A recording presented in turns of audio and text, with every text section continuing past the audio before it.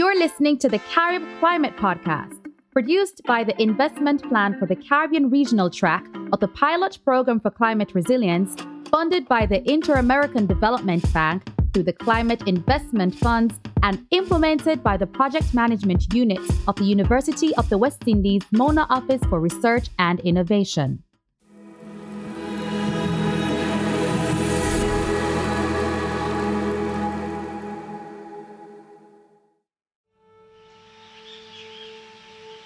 St. Vincent and the Grenadines, the land of the blessed, home to the oldest botanical gardens in the Western Hemisphere, and 32 smaller islands and keys, also known for its gold, black, and white sand beaches.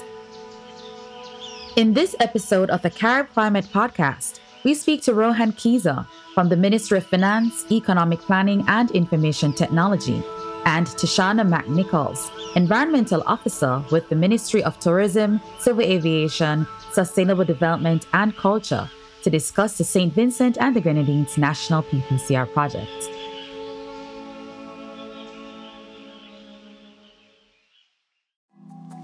What are the most pressing climate challenges in St. Vincent and the Grenadines?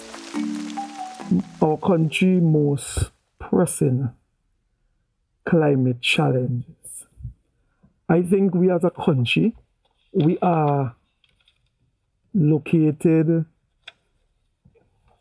geographically, our geography, our socioeconomic circumstances has made us highly vulnerable to climate-related impacts and disaster, with implications on human health and well-being, our economic growth, sustainability of natural resources, and the environment.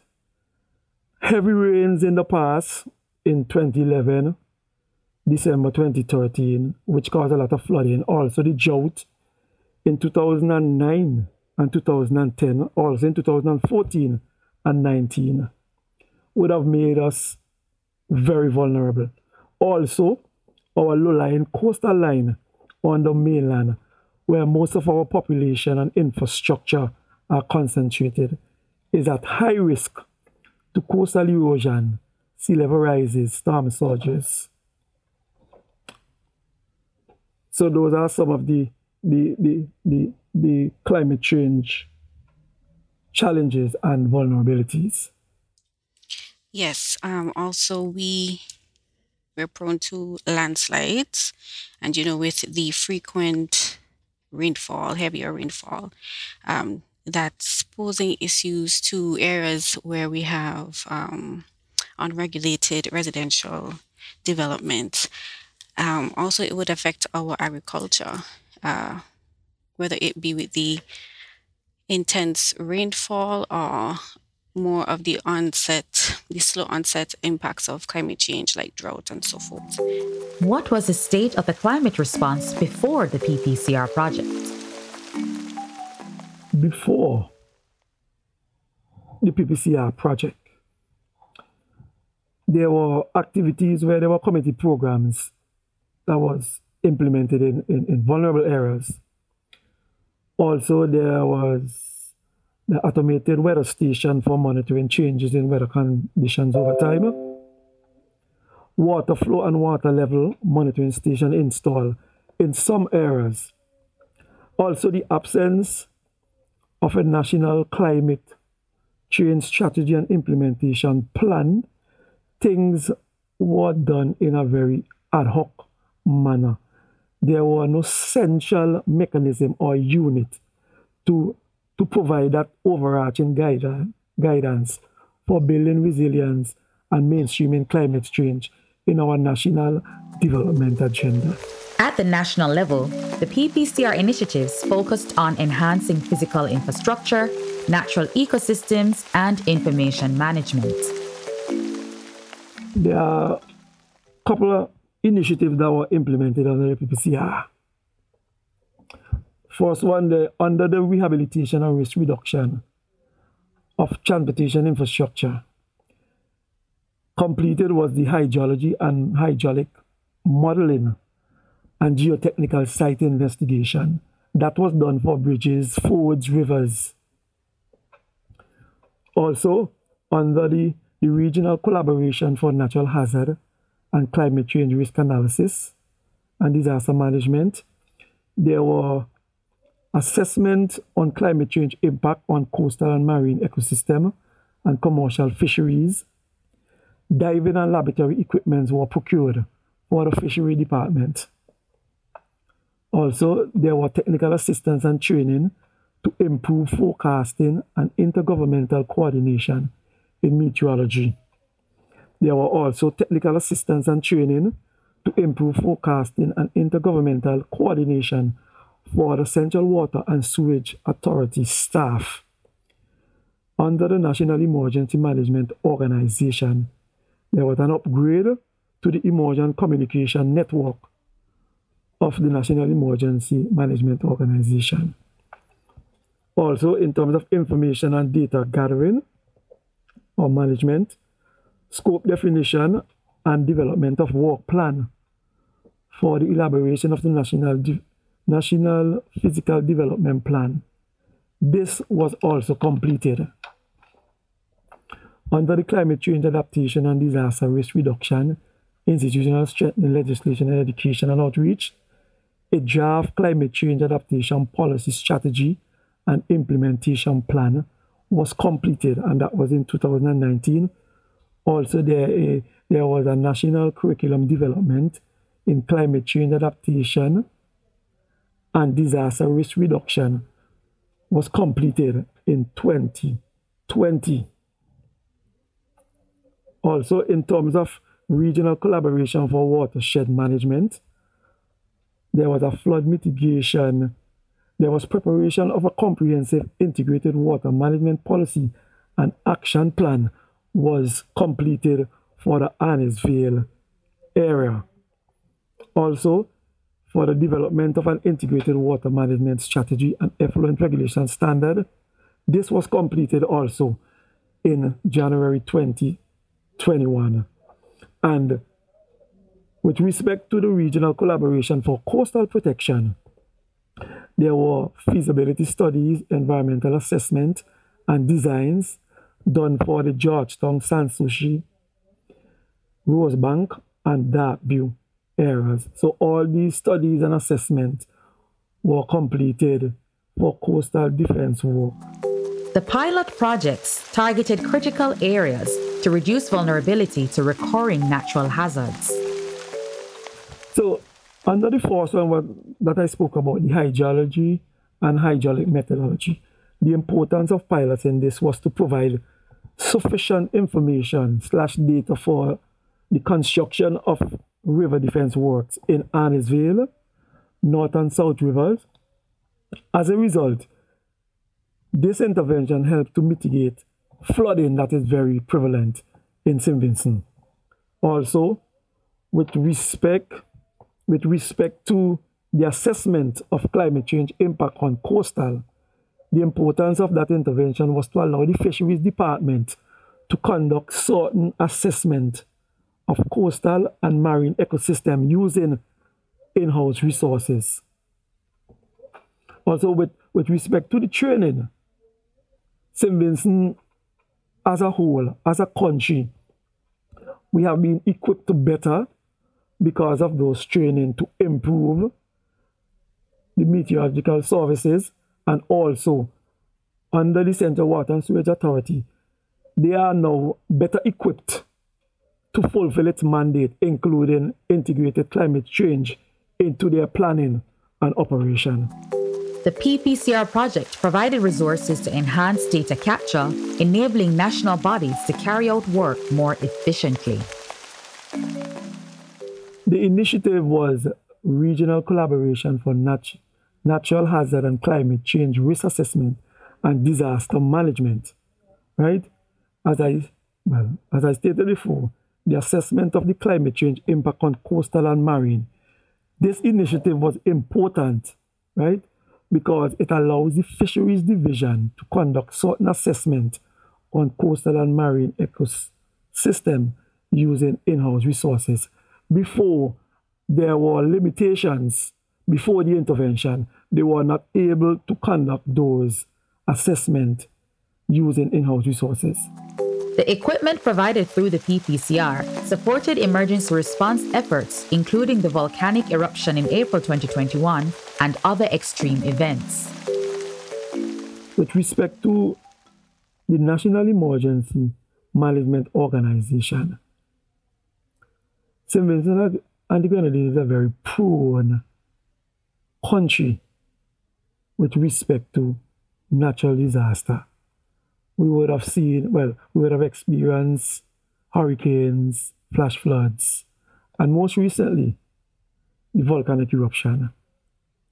The upgrade to the emergency communication network is of great importance to the country in terms of disseminating information quickly in and around St. Vincent and the Grenadines to avoid the impact of the natural disaster. And we noticed that was very evident with respect to the volcanic eruption in terms of getting people out of the red zone. And I think we did a brilliant job because of these interventions. Rohan shares his perspective on how the national PPCR initiatives have helped to mainstream or enhance climate resilience in St. Vincent and the Grenadines. I think St. Vincent is at a better place now to respond to climate change impacts, to disasters, etc. In terms of the national policy on climate change, it would have put St. Vincent at a place where there's a mechanism now where there's a central location where information regarding climate change can be disseminated. Quality information can be disseminated. There's a unit that has been established called the Sustainable Development Unit, who is actually spearheading that mandate. The provision of radios where those persons who are heading NEMO, they were able to disseminate information because of those kinds of communication to all the different areas, all the shelters, and that was very helpful. So through the monitoring process, where we have to sit and meet with different representatives from the different sectors, I think that would have helped to make each sector a bit more aware, bringing climate change issues and what have they done, what have they considered for climate change in their projects, in their activities under their sector. So I think through the monitoring process, it has helped a bit, not a whole lot, but a bit, to mainstream climate change in their areas. Yes, thanks, Shoshana. I totally forget that. Not only that, the Sustainable Unit, who is responsible for climate initiatives, they were under the Ministry of Finance and Economic Planning. During the budgetary process where all line ministries have to come to the table for project appraisal, they were part of the appraisal team. So all projects that came into the capital estimate, these experts were given a chance to peruse and to make the approval process more rigorous, and which took into consideration climate change issues. So that kind of helped to mainstream climate change issues into the national development agenda. What have been some of the successes from the different interventions under the St. Vincent and Grenadines National PPCR project? I think a major success or achievement under the PPCR project would be our climate change policy and our strategy that was approved in 2019, I believe. That's a major step. where, the policy would outline the steps needed to be a more resilient SVG, St. Vincent and the Grenadines, and it breaks this down in all of the sectors. So it's definitely a stepping stone to where we truly want to be, a better, more resilient St. Vincent and the Grenadines. Yes, I agree with Shana. Major achievement under the RDVRP project. We have the coastal protection, the implementation of the coastal protection in Sans Souci and Georgetown. That is about $30+ million. That is definitely a success because it helps with the coastal erosion. And in that area where there are a lot of people who settle in that area, I guess people are a bit more comfortable now, especially during a natural disaster. They are more protected, and the coastline is also more protected. So that is a major success. As we said earlier, the coastline, there's a lot of development very close to the coastline. So with respect to the erosion, there are infrastructures, there are homes, I think there are banks. So with the implementation of the coastline defense, it's a little bit more secure now with respect to that intervention. It saves lives, it saves homes. Data availability plugged many gaps in adaptation response. However, capacity to manage the data posed subsequent challenges. Institutional strengthening is needed to adequately track and implement climate change and adaptation actions. So that's one. Another, data gaps exist due to limited human and technical support to undertake the necessary assessments. So analysis for projections and modeling and so forth. So yes, data gaps exist for when we're needed. These things are needed, sorry. There's also a need to complete our sector national adaptation plans for the various development sectors and to have dedicated and competent staff in each sector to assist in the tracking of adaptation actions and needs. Currently, we have an agriculture and a water national adaptation plan. So as stated, we need to complete the other sectors. So those are some challenges so far. It's a process. Funding is needed. So yes, those are the challenges. The project implementation also highlighted the need for more diversity of environmental data to strengthen decision-making and planning across different sectors, including water authorities, national parks, and land management. I think one of the challenges, especially from the monitoring standpoint, is getting all the key stakeholders to conduct training. There is always clash in activities from various stakeholders. So that was one of the challenges from the monitoring aspect. Also, there is always the issue of